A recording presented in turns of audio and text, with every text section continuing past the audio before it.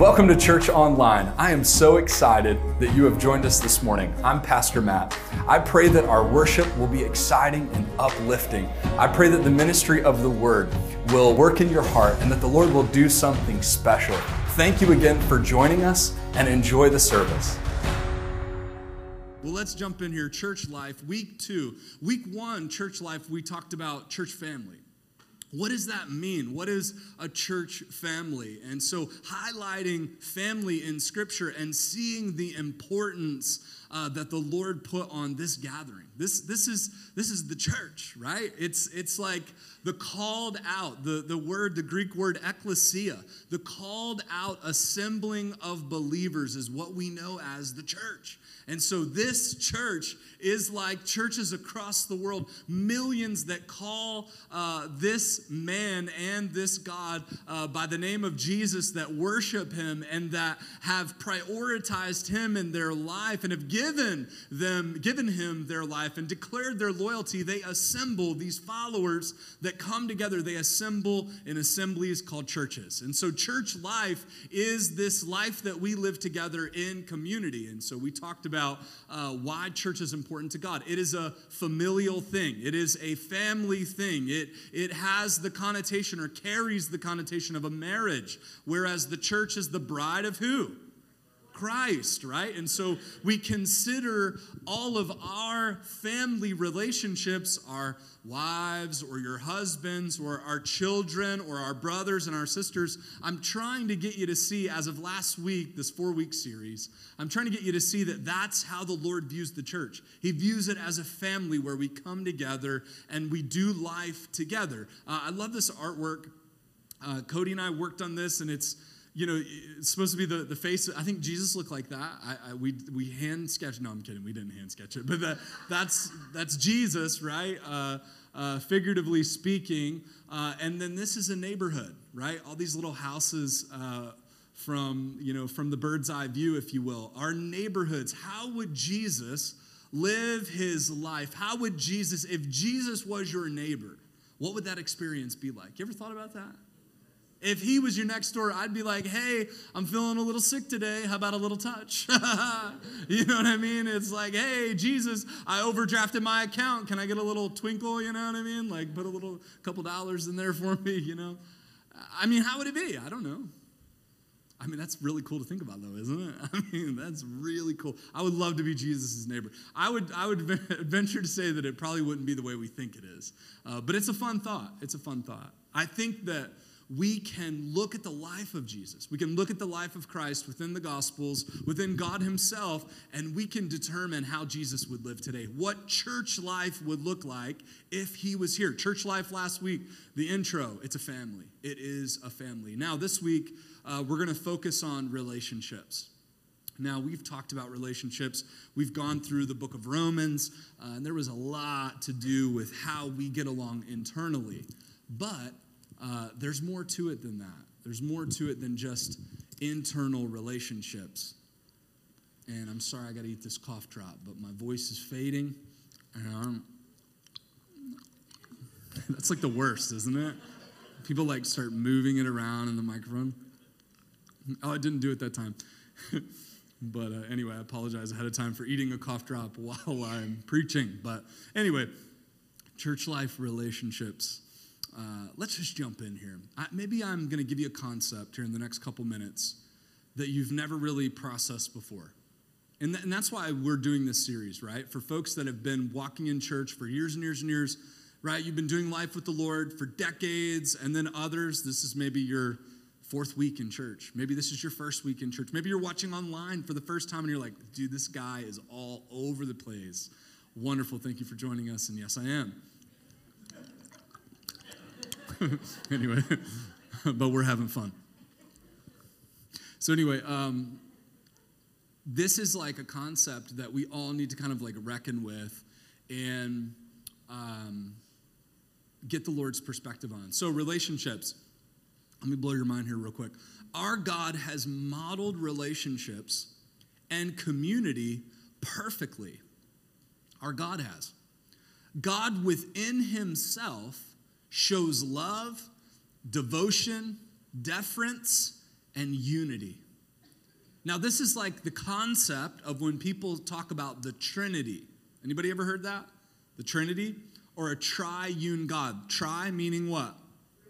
Like a tricycle. It has how many tires? Wow, you guys are so smart. So good. This is going to be an easy concept for you. I've heard some people describe God, the Trinity. Mike, have you ever heard this? As an egg. You ever heard that? There's an egg has how many parts?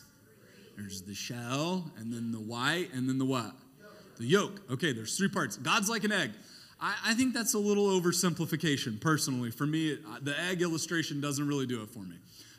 Because I think we, and this is me speaking from a personal place, right?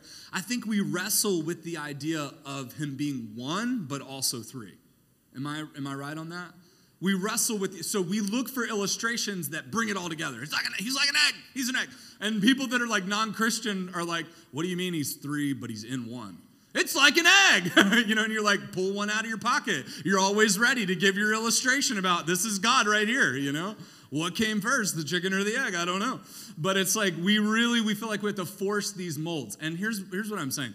God is so big, so strong and so mighty, there's nothing my God. Anyway, I'm all over the place today. I've had way too much coffee, and this should be interesting. But he's very complex. He's God. He's the supreme being of the universe. Once again, how many have seen the new Thor movie? Oh my goodness. 2 of you? What's wrong with you people? Look, we can't connect with people if we don't watch movies and understand pop culture, okay? Man, Thor, Love and Thunder, watch it. It's woke. There's homosexuality in it. There's homosexuality in everything, okay? Are we all right? Like, we're going to be okay. Listen, you don't have to, like, you're not a little kid where you watch a movie and then you go put on the suit. You know what I mean? And then, like, we can discern between what's real and what's fake. Can we not? Right? Being in the world, you can discern what's from Scripture and what's not, right? It's okay. It's going to be all right. This is going to help for the lesson later on. Anyway, so that being said, there's like a really good, interesting, divine council with Zeus and these other gods. It's pretty neat. It's pretty cool. I believe that there's some like substance to that, and obviously the writers got it from somewhere. I would say they get it from a biblical model. But my point is God is, according to the Scriptures, the supreme being of the universe, and how he chooses to define himself is how we should define him. So if your construct or your example doesn't quite do it, or it doesn't quite fit the mold, or you don't quite understand, it's easier to say, I don't really get it all. I mean, God is so big, and he's like God. He's the supreme being. I can kind of try to articulate what Scripture says and how Scripture defines him. I can kind of get in those waters and wade in a little bit, but he's still God, and his ways are not my ways. His thoughts are not my thoughts. I'm just trying to depict him. And so anyway, I think that the challenge is the fact that we have a hard time, I know me, this is totally me, but I have a hard time reconciling between his oneness and his triuneness. How he's 1 and 3, and so sometimes I overlook the separation of God for the sake of him being one, right? But here's what I want to do. I want to put the focus today on the separation. So my point today on relationships is that God has been, watch right here. God has been doing relationships before time. There's a reason why we are relational beings. There's a reason why, and some of you, a small minority, are like, I don't like people. I would rather not be a relational being. Please don't talk to me, and God forbid you touch me. The only person I let hug me once a week is my pastor because he's a hugger. And I grit and bear it, and I smile, but I really don't like it. Maybe that's you here. I don't know. But even though you might think you're not a communal being, you are. Why? Because that's how God made us. There are external reasons that have made you that way. External properties like life, like stuff happens where you're like, I don't want to be around people. But you need to identify that God didn't wire you like that. God didn't make you that way. The world has imposed that upon you, and they're robbing things like community from you. So, y'all ready to wade in these waters a little bit? Touch the toe. This is probably gonna, I can't be 2 weeks. Mike, this is why I hate 4-week series. It's 11:58. Listen fast, okay? You ready? Our God has modeled these things. Genesis 1:26. Listen fast. I'm going to talk fast. Here we go. Verse 26. Then God said, let what?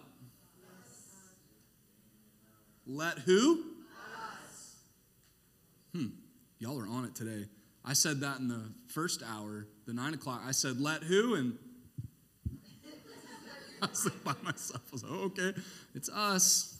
Anyway, let us make man in our image, according to our likeness. They will rule the fish of the sea, the birds of the sky, the livestock, the whole earth, and the creatures that crawl on it. In creation, here's a word, right? And it's actually in the first verse of the Bible. The Bible says, in the beginning, God. In the beginning, God. That word God is comes from a Hebrew word, the Greek transliteration, Elohim, which is plural. Who would have thought? Mind-blowing. In the beginning, God. When you read your King James Bible or your CSB or whatever version, as long as it's a good one that you read, if you read in the beginning, God, you think God is one. God is by himself. He singularly created this whole thing, but in the language that it comes from, it's in the beginning Elohim, in the beginning plural God, which is consistent with verse 26. When he goes to create man, he says, let us make man in our image, after our likeness. What we find is that the triune God is present from the beginning. He does this thing as a collaboration. He's like, hey, God, let's make them in our image, after our likeness. So in creation, we see God in community before we ever got there. Before time began, God was doing life with himself. In the Godhead, in the counsel of the Father and the Son and the Holy Ghost, the Word, the Spirit and the Father, in the counsel of God, they were doing life just fine. They were doing community from a place of completeness, of unity, of love. And they were good within themselves. They didn't create you and I because they needed you and I. They created you and I because they wanted you and I. Let us make this creature in our image that can worship and have relationship with us. God isn't asking you to do something, and this is how we know. I think all the gods are the same. I think all religions are the same. This is just our version of it. I don't believe that. Our God acts differently than the other gods. God doesn't demand something of you that he hasn't already exemplified within himself. Every other God, peons, peasantry, do this. Sacrifice this. Our God says, I will sacrifice everything for you. Why? Because I know, God says, I know within myself how good community is. I know within myself what good relationships are and how this thing is supposed to work. I invited you along for the ride. When we think about it, we're like, oh my goodness. The earth was God's cosmic temple. Gardens are temple imagery in the ancient Near East. The Garden of Eden is like God saying, that's my temple, that's my abode, that's where my house is. I dwell in the high mountaintop places, and you will dwell with me. Men and women are creatures, human beings. I gave them a soul. They were made in my image, in my likeness, and they were made to dwell in my abode, in my temple. They were made to worship and do life with me as community.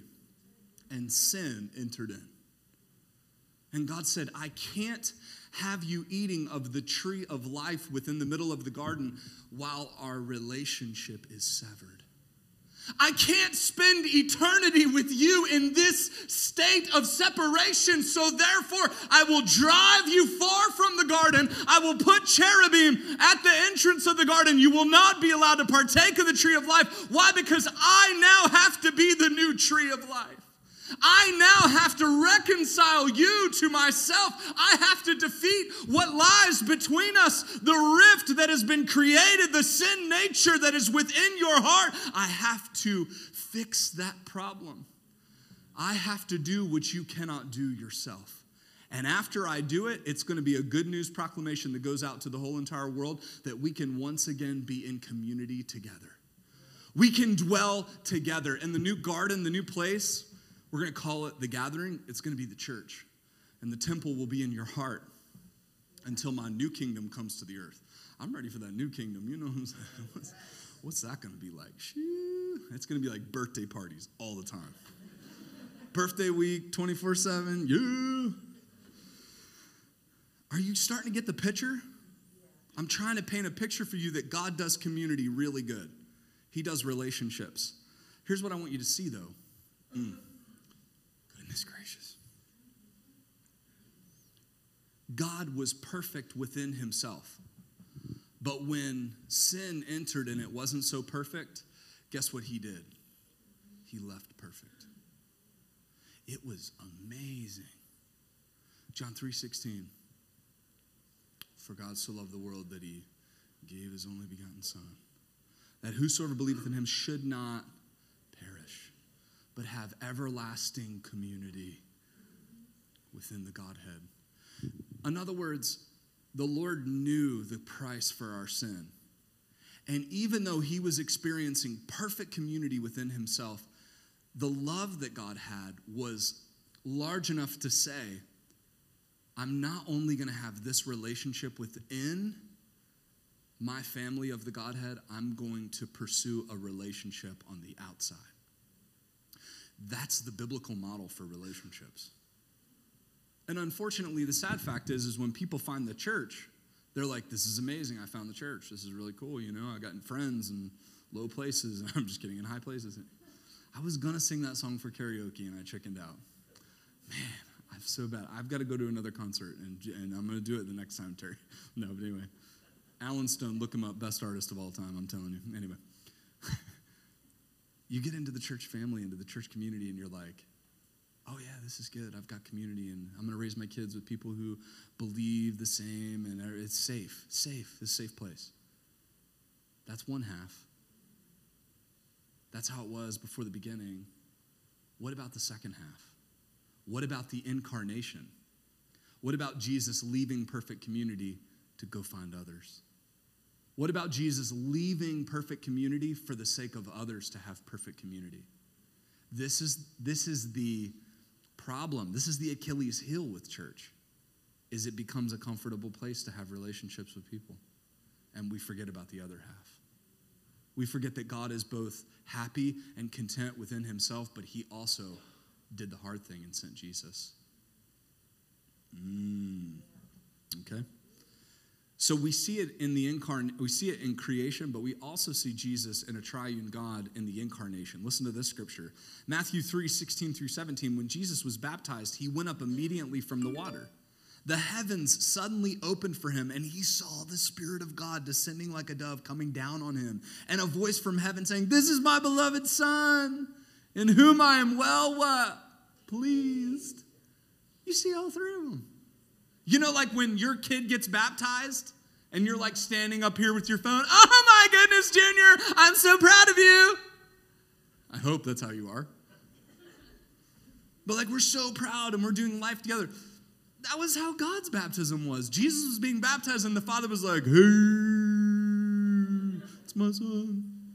And the Holy Ghost was like flying around like a dove. I don't know how it looked, but do you see the family element at Jesus' baptism? Do you see it? It's all there. He's like, I'm getting baptized. He's probably a little embarrassed. That's my father. John was like, whoa, that's cool. And then here comes the Holy Ghost. Like, all right, everybody's present. He wouldn't miss it for the world. We don't think like that, though, do we? We're like, oh, yeah, Jesus' baptism, heaven opened up. No, his family was there for him. They've been doing community forever, before time began, before the boundary of sun and moon and tides and turnings and night and day. God was good within himself. He wouldn't miss a moment. That's, oh man, whew, I get the chill. That's why it's so incredible to think what happened on the cross when his Father said, I've got to turn my back. Father, Father, why hast thou forsaken me? The only time the rift in the Godhead was ever experienced, that separation was because of us. Man, you need to feel the weight of the relational quality, the community quality of our God. Here's the thing. Sometimes in our church life, we transition to relationship within the church, and we choose not to pursue external relationships. And that's very problematic. We need to hit a reset button today on our relationships. It ain't just about who's in this room. That is part of it. We talked about that last week. But if you're not actively engaging in community outside of this church, then you're missing a component of your relationship with the Lord. Jesus had a mission. How many would agree? Jesus had a mission. For God so loved the what? The world. Are you considering, stay with me, I got to move quick. Are you considering Jesus' mission in your day-to-day life? I'm going to say it again. Are you considering Jesus' mission in your day-to-day life? Revelation 21:8, it says, but the fearful and unbelieving and the abominable and murderers and whoremongers and sorcerers and idolaters. And then it says, and all liars shall have their part in a lake which burneth with fire and brimstone, which is the what? Second, I quoted it in King James because I ain't got time. Do you understand what I'm saying? You say, well, it's murderers. Murderers deserve hell. What's the last sin in the list? And all what? You ever told a lie? When I talked to Miss Beth, her daughter had just been stabbed. And what does she say? Daughters. She says, I hope that the perpetrator, I hope that he finds the Lord. I'm like, I just want to rip him one side of it. You know what I mean? Immediately her thought was forgiveness. It's amazing the Lord gives grace in those moments when we need it. Why? Why does God give grace like that? Why can't we? God is a God of justice. Absolutely. 100%. And he is a God that allowed his son to endure the wrath so that every sinner could go free. Not willing that any should perish, but that all, even the ones you don't like, should come to repentance. And there's something special when God's children endure that trauma and the Lord gives grace and he says, they're a soul too. The world sees that. I hope that story's told one day, and I hope it impacts millions of people. The Lord is there, and he's with her in those moments. But here's why. Because there is a hell. We don't talk about this a lot. There's a second death. It wasn't meant for you or I. There's a place reserved for the Satan figure. Maybe some call them 1/3 angels. I would say other gods, other principalities and powers in this world. The Lord will defeat all of them and throw them in the lake of fire at the end. But guess who else goes there? All who were deceived by them. All who decided not to just simply accept what Jesus has done. Do you know it's the easiest thing to declare your loyalty to Jesus? It's not an easy life to live. But it's an easy decision. And it's for everybody. Let me explain something to you. Jesus had a mission. He came to seek and to save that which was what? Lost. Your neighbor, your coworker, your family member, your friend, if they don't know Jesus and they die, they will be separated from him for forever. Understand that God made this thing from the beginning to be what? Inclusive. I want a family. I want to do life with everyone. And the enemy is causing a rift. He's causing a division. And he's trying to say, all of you don't believe in Jesus. Don't believe what he did 2,000 years ago, even though it's widely accepted, even though it's widely documented, even though it literally 1,500 years, 66 books, 40 different authors, and it all coincides. The Lord revealed himself to humanity for the sake of winning them to himself. And you are a part of that. Your job, your mission is Jesus' mission to win others to Jesus, not to yourself. Church, there's a hell. There is a life separated from Jesus for all eternity. Have you come to terms with that? But I just don't want to bring up church, and it's tough, you know. Okay. Sorry, chewing on my cough drop. Probably the worst of times. You are uncomfortable having that conversation. So therefore, you're not going to tell them. Oh, okay, well, what happens if the unthinkable happens and they never hear it? And you were the one sent to tell them. At some point, we have to see the bigger picture. At some point, you have to see that your marriage sucks and needs work because other people are looking at two saved people's marriage that's awful. And there's a bigger reason for your marriage to actually be a picture of God's grace. So get over your problems. Why? Because there are people watching you that are unsaved, that need and deserve a godly example because you got a godly example somewhere along the line. You believed it. You put your faith and trust. Can we get over our petty problems because there's a hell? Can you go into an uncomfortable situation? Can you talk about the Lord? Can you talk about Jesus? I'm not asking you to memorize the Bible. I'm just saying tell somebody what he did for you. Man. Church life is not just coming to church and doing a relationship in here. It's doing it out there. Half of it is out there. Okay. Okay. All right. Off. Listen to this. Jesus had a mission. He also had some methods. I love this passage. Come on now. Mark 2:13-17. Jesus went out again beside the sea. The whole crowd was coming to him, and he was teaching them. This is the life of Jesus. Then, passing by, he saw Levi, the son of Alphaeus, who would be a disciple, sitting at the tax office. Can anyone think of something that they hate more than taxes? I can't. I hate taxes. And these people, they were known for not just collecting taxes, but collecting a lot more than that. They were hated. Jesus saw a dude that people hated. And he said to him, "Follow me." And he got up and followed him.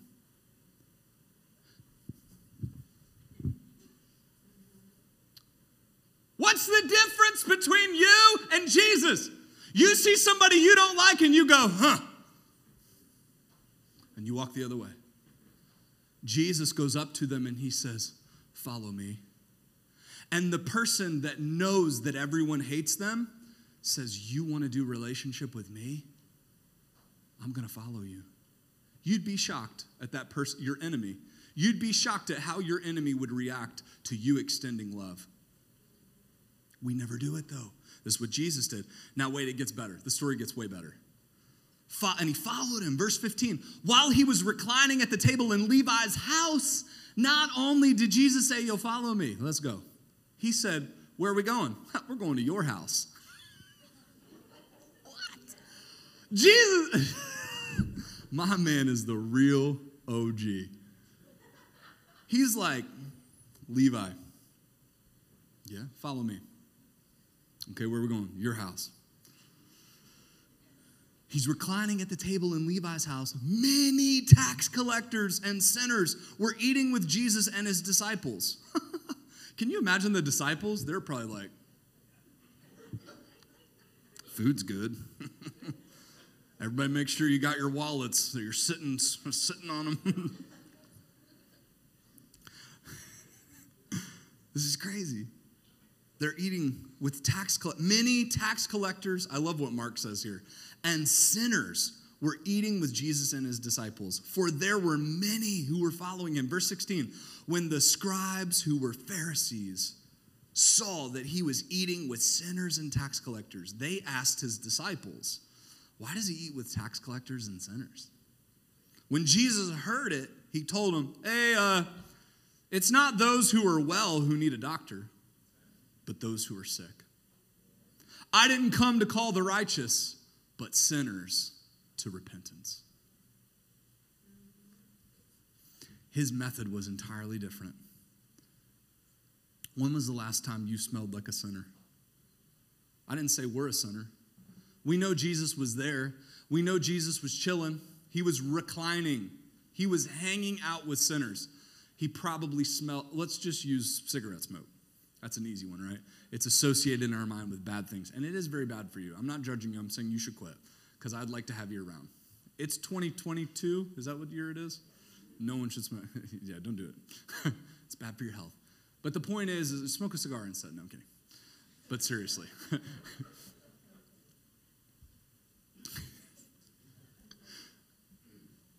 When was it? Think about this. A pastor said this at a conference I was at just maybe a month or so ago. When was the last time you smelled like a sinner?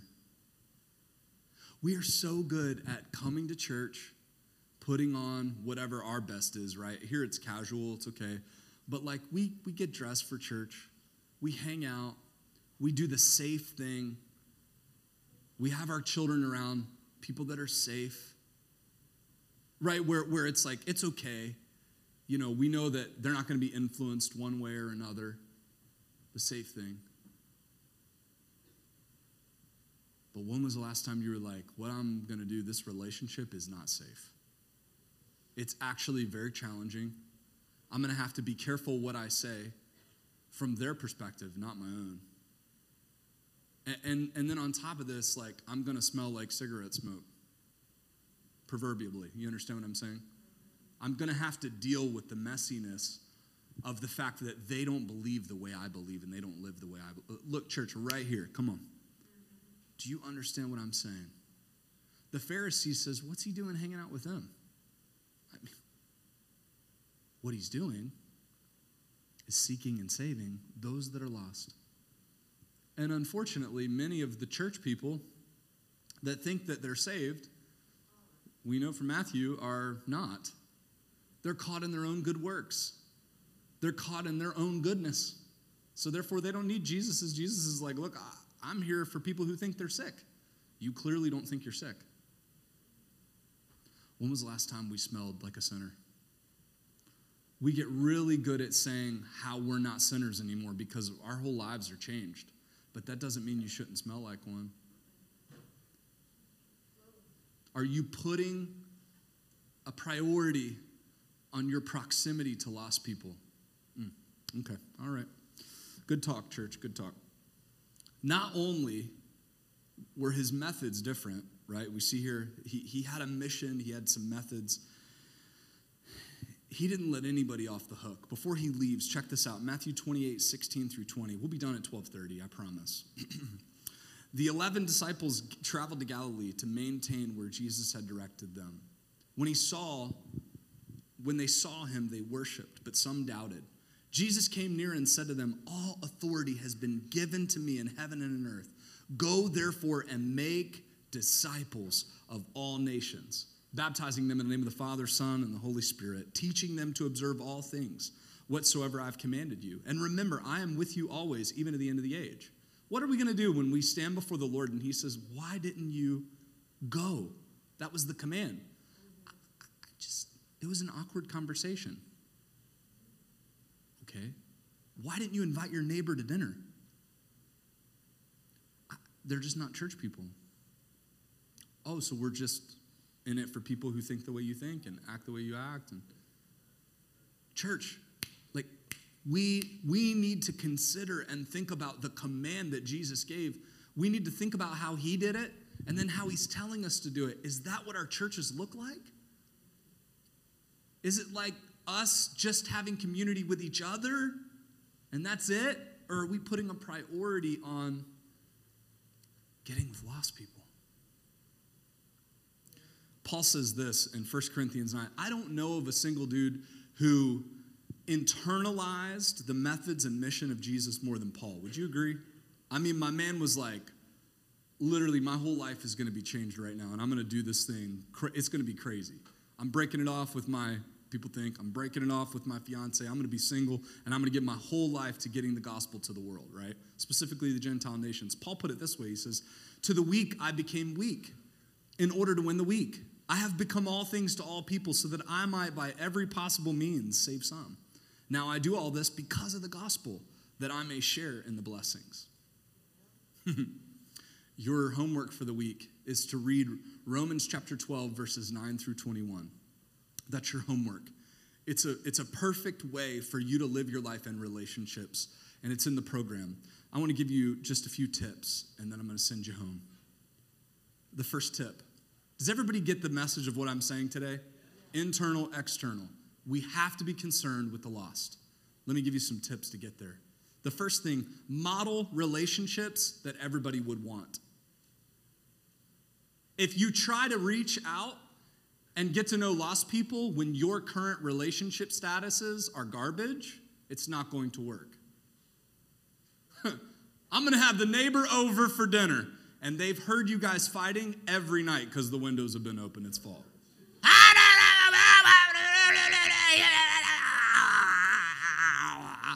Hello, come on in for dinner. Pastor said church life is loving others. I prepared a 5-course dinner. Look, it would be better for you to text them and be like, yo, I got McDonald's on the way. Come over, let's hang out. And just be genuine. Nothing worse than somebody who has a really terrible marriage telling other people how to have a good marriage. Love that. My favorite.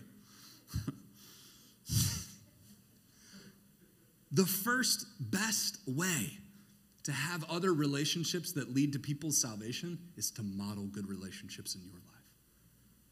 A friend that wants friends or has friends must what? Show himself friendly, what Scripture says.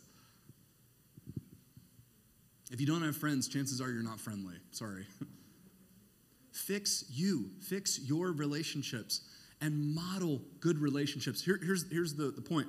Model relationships that everyone would want. Say it with me. Model relationships. Those 2 words, ready? Model relationships. One more time. Model relationships that everybody would want. Is that simple enough? Come on, church, is that simple enough? Here's the relationship. Paul says in Romans 12, Paul says in 1 Corinthians, I became all things to all men that I might by all means save some. I want to do relationships with anybody and everybody. Yeah, this is great. The Pharisees say, what are you doing eating with them? Do you see the difference? One is modeling a relationship that everybody wants. The other is inclusive. My community. Hey, let me say this. I think a huge problem with people, just a little tidbit for marriage, okay? Not saying my wife and I have a perfect marriage. She's perfect. I am not. Here's the point, though. Teenagers, that's called brownie points. You know what I'm saying? Here's the thing. Where was I going with that? Yeah. Tip for marriage. I don't remember the tip, though.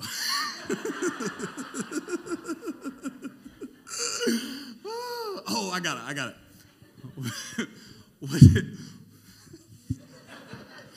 What's good is this.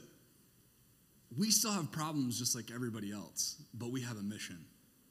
And so many times when things become unglued, you understand married people, you understand what I'm saying. When it goes like this. There are times when you're like this, and then there are other times when you're like this.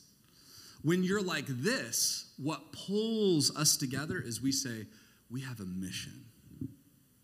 I feel a certain kind of way about this, but I feel stronger about Jesus and representing him in our relationship. The problem is you all just come to church, and church is just another relationship. It's not a life's mission. So therefore, marriage is the only mission that you have. And then husbands and wives get to the point in their relationship where they're like, I just don't want to do life with you anymore because their marriage and their life was the mission. No. There's something external that is feeding our internal relationship. So therefore, when external properties like money, right, and job and other friends, they suggest for the oneness to separate, you go, what therefore God hath joined together, no man will put asunder. Why? Because we have a mission. If many of you start modeling relationships, I'm not telling you to be fake. I'm just telling you to get a purpose in your marriage. It'll get you through some hard times. Number one, model relationships. Number two, make adjustments to any relationship for greater inspiration and inclusion. If you look around and all your friends look the same, you're not doing it right. If you're white and you only have white friends, there's something wrong. And it goes both ways. But we have to model for what? Inclusion and inspiration. So what does that mean? Make what? Adjustments. Make what? Adjustments. Here's what I'm saying. Some of you people only eat chicken nuggets and french fries, and you're very strange people. My children are the same way, right? Some of you guys have the palate of a 5-year-old, and that's okay. I'm being very offensive right now, and it's okay. You'll be okay. Everybody turn to your neighbor and say, you'll be all right. All right, thank you, good. Some of y'all have the palate of a 5-year-old. This is a very a tangible illustration. Eat something somebody else likes. Why would I do that? I don't like it. Do something you don't like for the inclusion of someone else. Make adjustments. Say it with me. Make adjustments. What's church life? Church life is doing things you don't like to do. Listen up now. Come on now. Hey, being so handsy. It's church. You hear me? Make adjustments. Here's the fact that we literally say, I don't want to eat that. We don't even teach our children anymore, shut your mouth and eat your green beans. Someone cook those, and you're going to eat them. You understand what I'm saying? Why are you doing it? Because it's disrespectful at the dinner table to act like, meh. We tell our children to make adjustments, and maybe you don't anymore, and you should. We'll deal with that later. Relationally, we have to be willing to do things that are different cultures, different mindsets, different mentalities. Do you understand what I'm saying? Make what? Adjustments. Don't be so stuck in your ways. Don't be so black and white. I know that. Open it up. It's going to be all right. Do you understand what I'm saying? Eat something you don't like because somebody else likes it. I became all things to all men, that I might by all means save some. Chances are, if you're unwilling to change your diet, and Ryan, I'm not talking to you. If you're celiacs, don't go against it. Stay gluten-free, bro. I love you. This isn't a health issue. I'm saying, like, if you're unwilling to even bend your diet, chances are you're unwilling to bend your personalities. Chances are you're unwilling to sit with people that are different than you. It's a problem. Number 3, in the end, it's 12:30. This is it. Move toward any and every relational opportunity and allow your biblical boundaries to shape and form them. Move toward. Say it with me. Move toward. Number 1 was model relationships. Number 2 was make adjustments. Number 3, move what? Toward any and every relational opportunity and allow your biblical boundaries to shape and form them. Jesus didn't sin hanging out with sinners. How do I do that, Pastor? How do I move toward any relationship? I got a past. I got things I struggle with. Don't you think the Lord knows that? Don't you think He gave you the Holy Ghost for these things? Here's 3 things that you can have to protect yourself while you're branching out. Number 1, a biblical mentor. How are you going to do relationships with others when you don't have a biblical mentor? You're going to stay right where you're at until you have a biblical mentor that says, hey, get out there. Biblical priorities. You need biblical priorities before you go jumping into external relationships. Number 3, and last, your attitude. Your attitude needs to be right towards other people. The first time you get together with somebody who's on the outside and who says something politically different than you, if you can't control your mouth, it's not time for you to be reaching out to other people. If someone says, man, I voted for Biden, and you're like, honey, get the gun. You got a problem. I can have dinner with people who look different, act different, and vote different than me. I don't really care. And I mean that. Abortion! Ah! I get that. But do you understand that they don't believe in it either? They just have a different perspective. This world's a big place. Everybody nod your head up and down real quick for me. It's going to be all right. Say, we're having fun. Everybody say it together, we're having fun. I could preach this all day, and you've obviously seen that. Here we are, past 12:30. It's church life. We can do better, yes? Thank you for watching and joining us for our church online. I pray this experience was just what you needed today. If you made a decision for the Lord to follow Christ, or if the Lord did something in your heart that was special today, we would love to hear about it. Post it in the comments, send us a message, and we'll reach out to you. Have a wonderful week, and God bless.